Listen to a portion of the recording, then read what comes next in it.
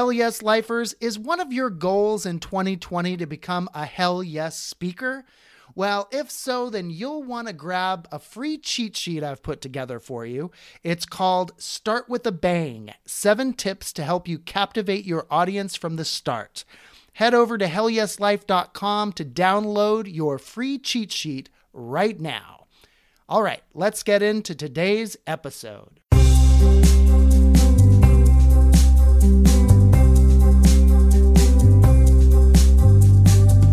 Welcome to the Hell Yes Life podcast, where you'll hear inspiring stories and life lessons from amazing Hell Yes entrepreneurs who are running their for-purpose businesses and living their Hell Yes lives. I'm your host, Norman Bell.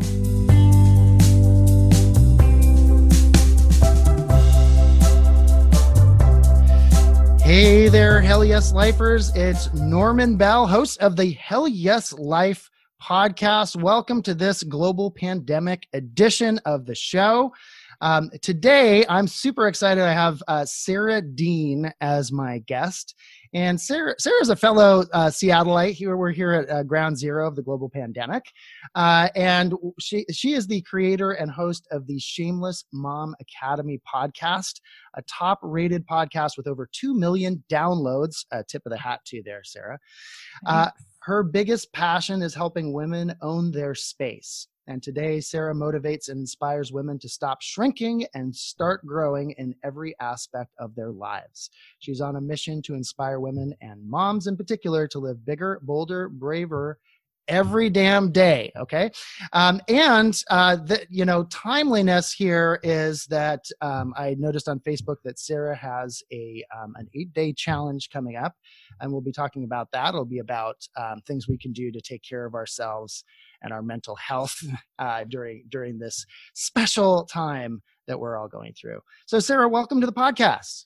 Thank you so much for having me. This is a delightful distraction from the state of the world. Yes.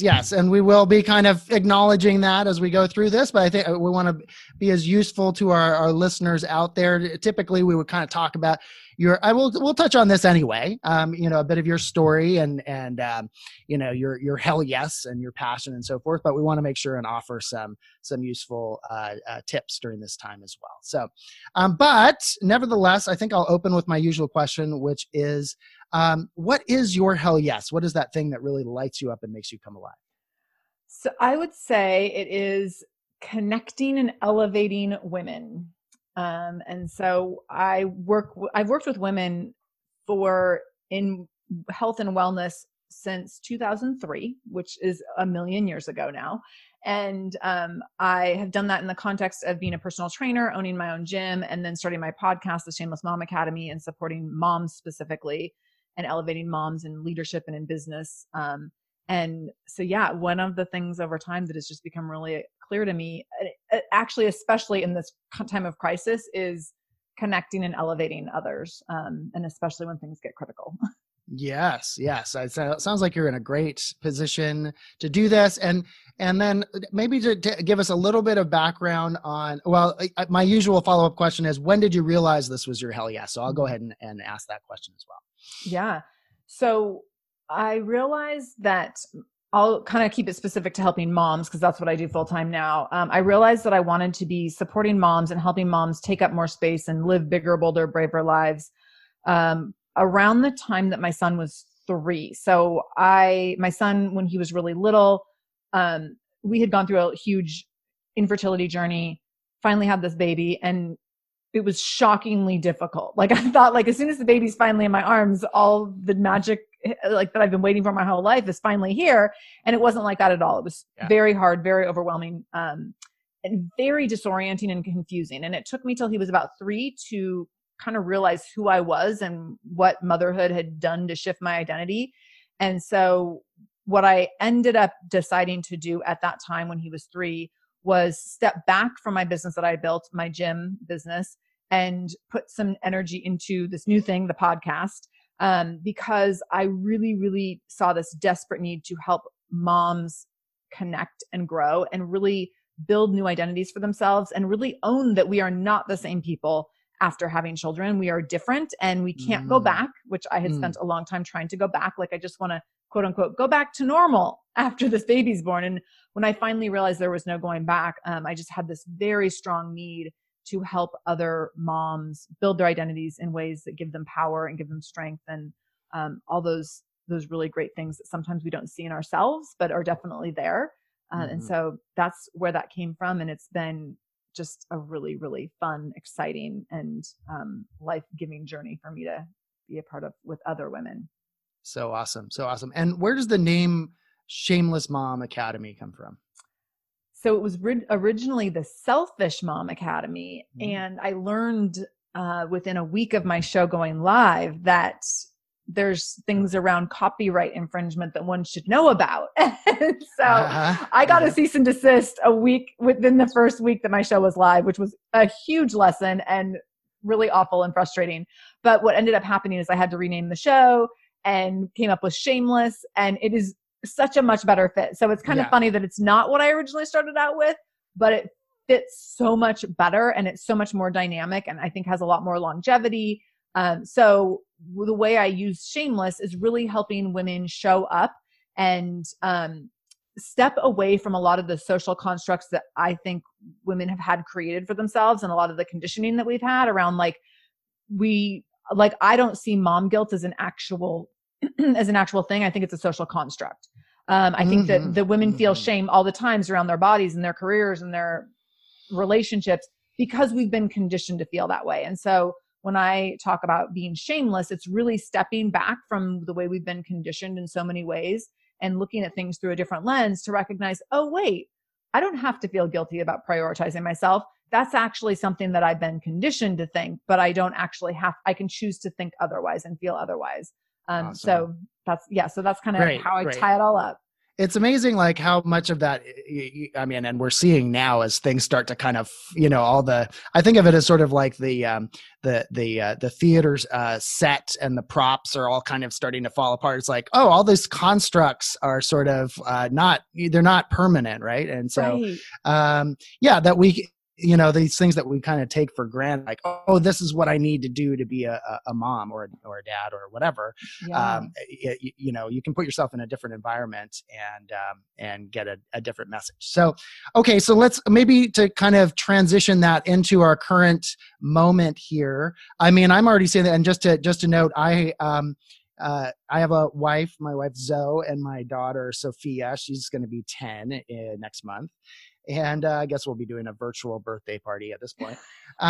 Birthday party on Zoom. Yeah, yay Zoom. Zoom is winning big right now. Like, well done, Zoom. Well done, Zoom. Tip your hat to Zoom. I can't think of how many times I've heard the name Zoom this week. So I've seen this already. Talk about it's like every parent might feel this way, but I know that it's that much more with moms, this idea of needing to do things quote unquote right or perfectly. And I can see that there's a little bit of that seeping in with my wife. And what a ridiculous idea that we need to do the global pandemic perfectly, right? So can all supposed to be suddenly be perfect homeschool moms. Yes, right. Yeah, like ridiculous. Anyway, I'll let you kind of take it from there. What are you seeing right now, and what would you like people to keep in mind as we go through this? Oh gosh, so there's a couple things I'm seeing. I think the thing that is really standing out to me is really quickly after things got shut down here in Seattle, so specifically around schools, really quickly I saw amazing resources popping up on social media around like, oh, okay, well, schools are closed, so here's a new parent group about how you can homeschool your kid, and here's another parent group about how you can do this and how you can do that, and here's 18 resources for math lessons for children 4 to 6. Yeah. And it was, at first I was like, oh, this is so great that we're sharing resources. And within 24 hours, I was like, this is not great anymore. Right. This is now completely overwhelming, and I don't know where to start if I wanted to give my kid math homework. Yeah. And so what I've decided is homeschooling can look like whatever works for me or our family today. Yeah. And there's literally zero criteria. Yes. And I think that it's, some people love having a bunch of schedules, but that can also be super defeating to a parent, to a child, and we could be doing this for months. You know, right now in Seattle, this is a 6-week thing. In a lot of places in the country, it's a 2-week thing. All of that could change on a dime, and we could be going for much longer. And so I think that we have this need for control to create schedules and routines, which can be super valuable, but I think it can also set us up for making things really hard on ourselves. And so yesterday, like, I had a plan. The plan completely fell apart. And I was like, the new plan is to not have so much of a plan. So today, like, we put together something with Post-it notes that's like very movable and adaptable. And I was like, and if we get one of these 7 things done, that's fine. Yeah. And so really, I think what I'm really seeing is the need to be, really be flexible. And I also think there's a lot of peace. I don't know if you're feeling this, but I think there's a lot of peace of mind knowing that we're all in this situation. I feel like 2 weeks ago, when it was mostly just Seattle in this situation, there was a heaviness and a level of stress and decision fatigue that was extremely overwhelming to me, because I was having to make, I was supposed to have a live event coming up. And so I had to make big decisions around that I felt like the rest of the country couldn't relate to. And that felt very overwhelming. Now I'm like, we are all in this. Like, no one knows what they're doing. We're all just taking a few steps back. And so that gives us a little bit more grace to be a little less judgmental of ourselves and other people, and be like, we're all just figuring it out and doing the best we can. Absolutely. Absolutely. Yeah. I think one theme I would like to have come out of this conversation is, like, you're doing, parents out there, or whether you have kids or not, you're doing great. All right. Yes. If you're a human being on planet Earth and you made it through the day to day, congratulations. Yes. I would say that anyway. Actually, I think it's generally challenging to be a human being on planet Earth, but now in particular, right? Give yourself, cheers to you.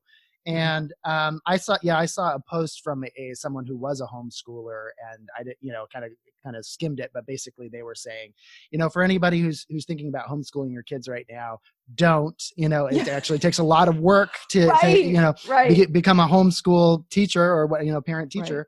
Right. And right now the main thing is to, and also if you're going to be stressed and you're stressing your kids out about trying to follow a particular plan or a lesson or something like that, then that's what they'll kind of get out of this situation. Yeah. So it's like really providing an environment that feels loving and safe. Right.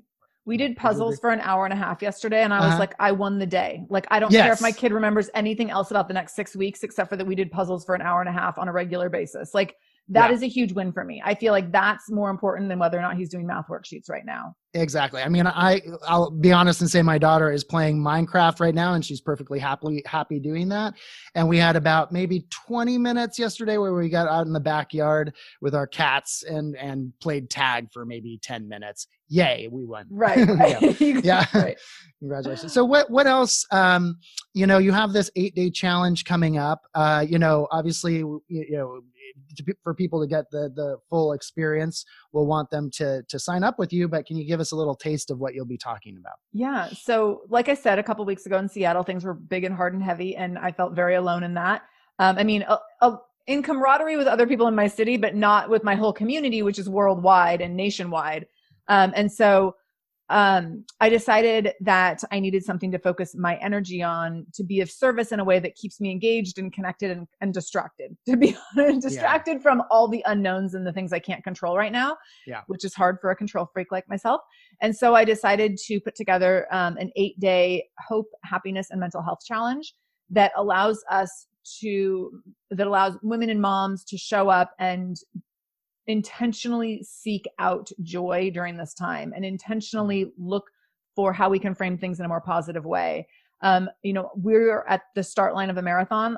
I believe, if we look at kind of the trajectory of other countries, and what this could look like for our country for the next couple months. And I've done a marathon, and I can tell you, like, if you get tired, like my marathon, mile 2, I was like, I don't really feel like doing this anymore. You can't at mile 2 be like, well, I'm kind of tired now, I'm done. Like, we have a ways to go. And so I think that we really, really need to be prioritizing our mental health and our ability to continue to find hope and happiness every single day. And we're going to have a lot of waves in terms of, like, one day of homeschooling might be great. Day 13 might be really awful. And so, so I put together the challenge for me to have a place to connect all the women that I work with, all the moms that I work with from all across the country and throughout the world. But it also gave me a sense of purpose that allowed me to feel so much more engaged and focused, and like I have something that I can feel good about instead of just reading more and more articles about like COVID data. Yeah. Or refreshing too much of that. Yeah. Like I was I was really stuck on like refreshing this one website that tracks all the cases. Yeah. The kid from Mercer Island. I don't know if you've been but no. He has this data website that it's like literally like every case in the world. And I was like refreshing this thing like 18 times a day. And I was like, this isn't helping me or anyone else. But if I could put together, you know, all my years of expertise around supporting women in their mental and physical health for the last 17 years, if I can put something together for 8 days and create a sense of purpose for everyone and help everyone reframe kind of their mindset during this time, that's so valuable. And that will feel good to me. So that's where the Hope, Happiness, and Mental Health Challenge came from. Nice. Yeah. And I think there's a balance. It's sort of like, you know, what I'm experiencing, I don't know if you're experiencing this, but it's sort of like, oh, this is like the 5 stages of grief, you know, and kind of cycling through them, sometimes all 5 of them over the course of the day, or like one day I was sort of like, hey, I'm Hell Yes Life guy. I'm going to be the positive guy. And then I just completely crater the next day and so forth. And so denial, anger, bargaining, depression. I haven't experienced acceptance quite yet, but maybe a little bit, you know, for about 5 minutes. I've had moments of acceptance. I've had moments, but it took me a solid week of like, going through all the anger, the denial, all of that, like for sure. Now I'm like, and again, like being able to find something that felt really purposeful, that allowed me to get more towards acceptance. And so that's where I think like doing this challenge and creating a place where you can find intentional joy, feel like you have some control, feel like you have purpose and mission. I think that gets you to that place of acceptance a lot more quickly. Yeah. It's helpful even just to be talking to you today, rather than just crying on my pity. Well, anyway, you know, we got to do some of that too, right? It's like, I don't want to do this. Right. Okay. So what would be, you know, a few tips that you could offer? I know obviously, you know, you'll have more to offer on your challenge, but you know, 1, 2, 3 tips that listeners might be able to take away today, that you would recommend we do. Sure. So the first thing, I think you need to do some data collection for yourself around how does it feel when you are on social media and when you leave social media. Because I went through a phase of spending a lot of extra time on social media when this whole thing started. And then quickly realizing that every time I would step back from social media to be, you know, to go do something more functional with my life, that I felt worse. And so if you're noticing, and this takes like a level of conscientiousness and responsibility, but to notice what you feel like when you step away. So if you get on Instagram and then by the time you get off 20 minutes later, you're like, wow, now I feel worse, then that's not a good place for you to be spending time. And I will say, even between Instagram and Facebook, I feel differently getting off the two of those. So actually getting off Instagram, I'm still pretty good. Getting off Facebook, I usually have a headache. And so recognize, like doing that data collection to recognize like, okay, this is not making me feel good right now. So I'm going to step back. I actually set a rule for myself at one point where I was like, I'm only going to take in COVID news that comes from the Washington State Department of Health, the CDC, and the World Health Organization. I'm not reading anything else that anyone's posted, and I'm not clicking through on any other articles. And that helped me feel a lot better, because when I was reading every single article, I was like, this is too much. It's too much. So that's the first thing, is the data collection around social media and noticing how it makes you feel. I would say the same if you're a news consumer. Like if you just happen to have news on in the background all the time. My husband does this in the morning. Like he's just getting ready with the news on. It makes me feel awful. I'm like, I will not be in the same room as you if you have, so you do your morning thing over there, but I'm going to be over here and I'm listening to podcasts, listening to music. Like I'm super intentional about what I'm consuming, because I can't afford to have my headspace be jacked up all day. So that's that piece. My second piece of advice is moving your body. And so I said that I used to own a gym. So a bunch of people are going to roll their eyes now and be like, oh God, she's going to tell us to work out. Yeah, I am. So I think moving your body in whatever way, in any sort of way that feels good to you. And so motion helps us process emotion. This is like statistically proven. Motion helps us process emotion. So whatever feels good to you, if it feels good to you to like do a CrossFit workout in your garage right now, social distancing, since you can't go to class, like go ahead and do that. Or if it feels good for you to go walk around the block 2 times, do that. Or if it feels good for you to lay on the floor and do yoga, do that. Like do whatever feels good for you. But I think moving your body is really, really important because it helps you shift your energy. It helps you process emotion.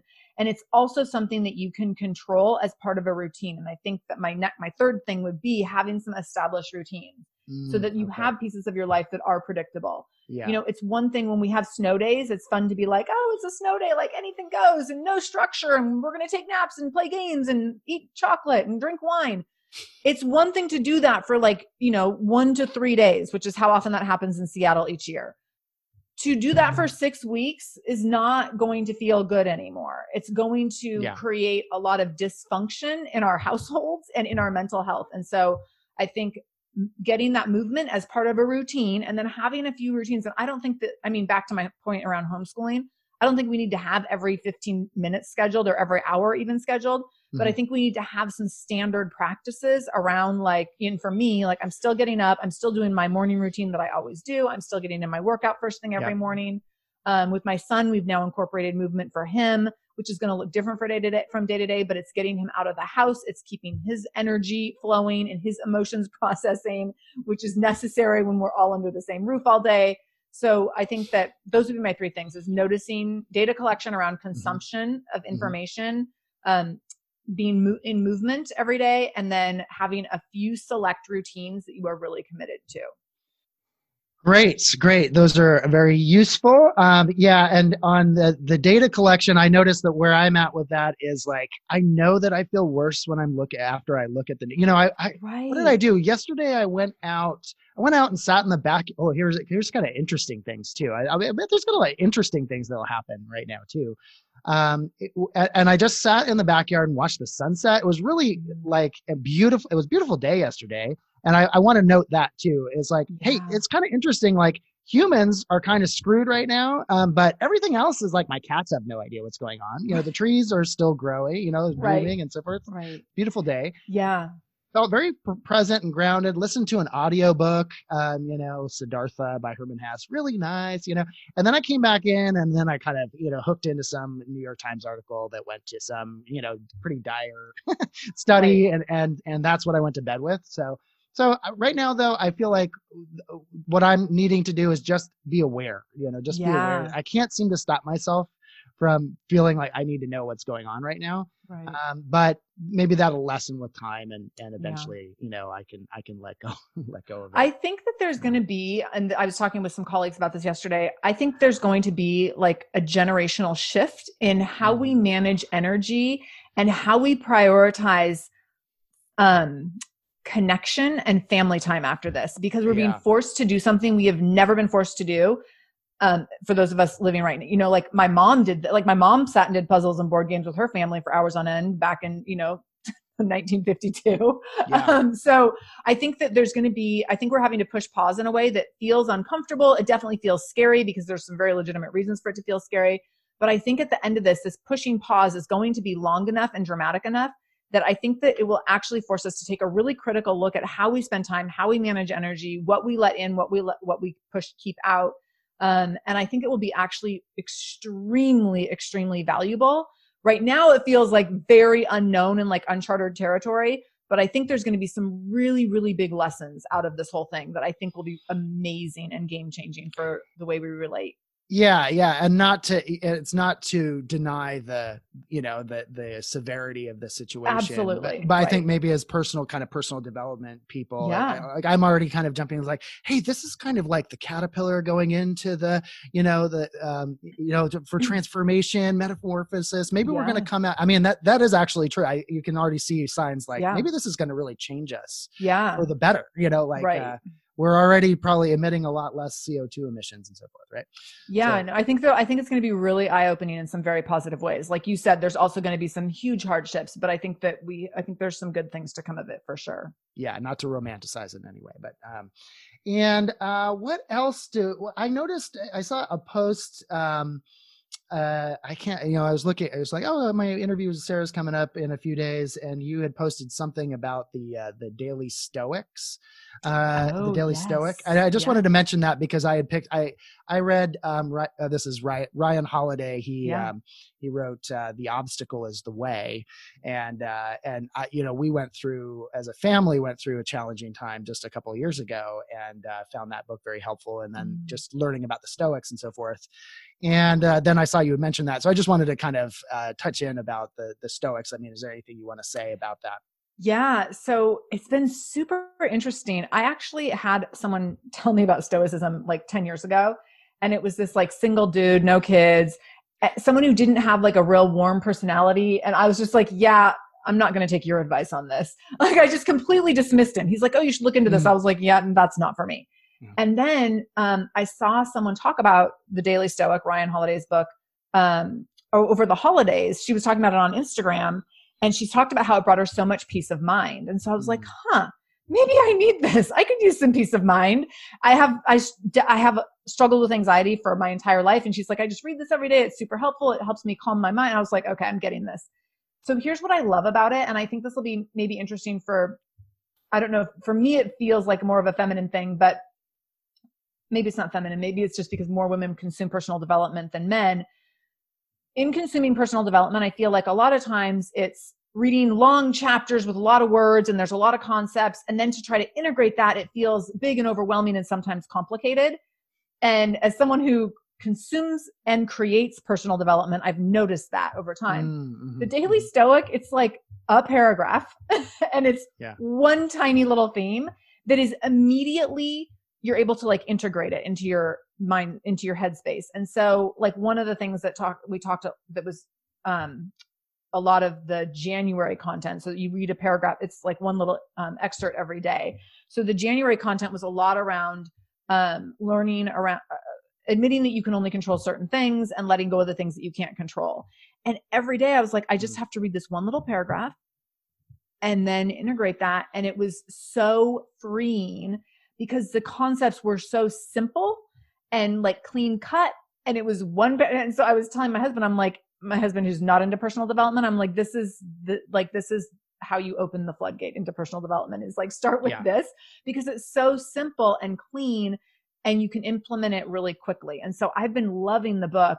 And I use it probably 90% of the day or 90% of days. I'll read an excerpt when I wake up in the morning, and it's super grounding. And at times like this, it's really helpful. Right now I'm reading the chapter on emotion and regulation of emotion. And I mean, like that's super relevant right now. So I've been really loving it. And now I'm like, oh, okay. Like this guy who told me about Stoicism 10 years ago that I totally dismissed might've been onto something. Yeah. Absolutely. I feel like there's sort of like, there's Stoicism, so it's kind of this idea of there's what happens and then there's how we react to it. And those are actually two different things, and just sort of separate it out.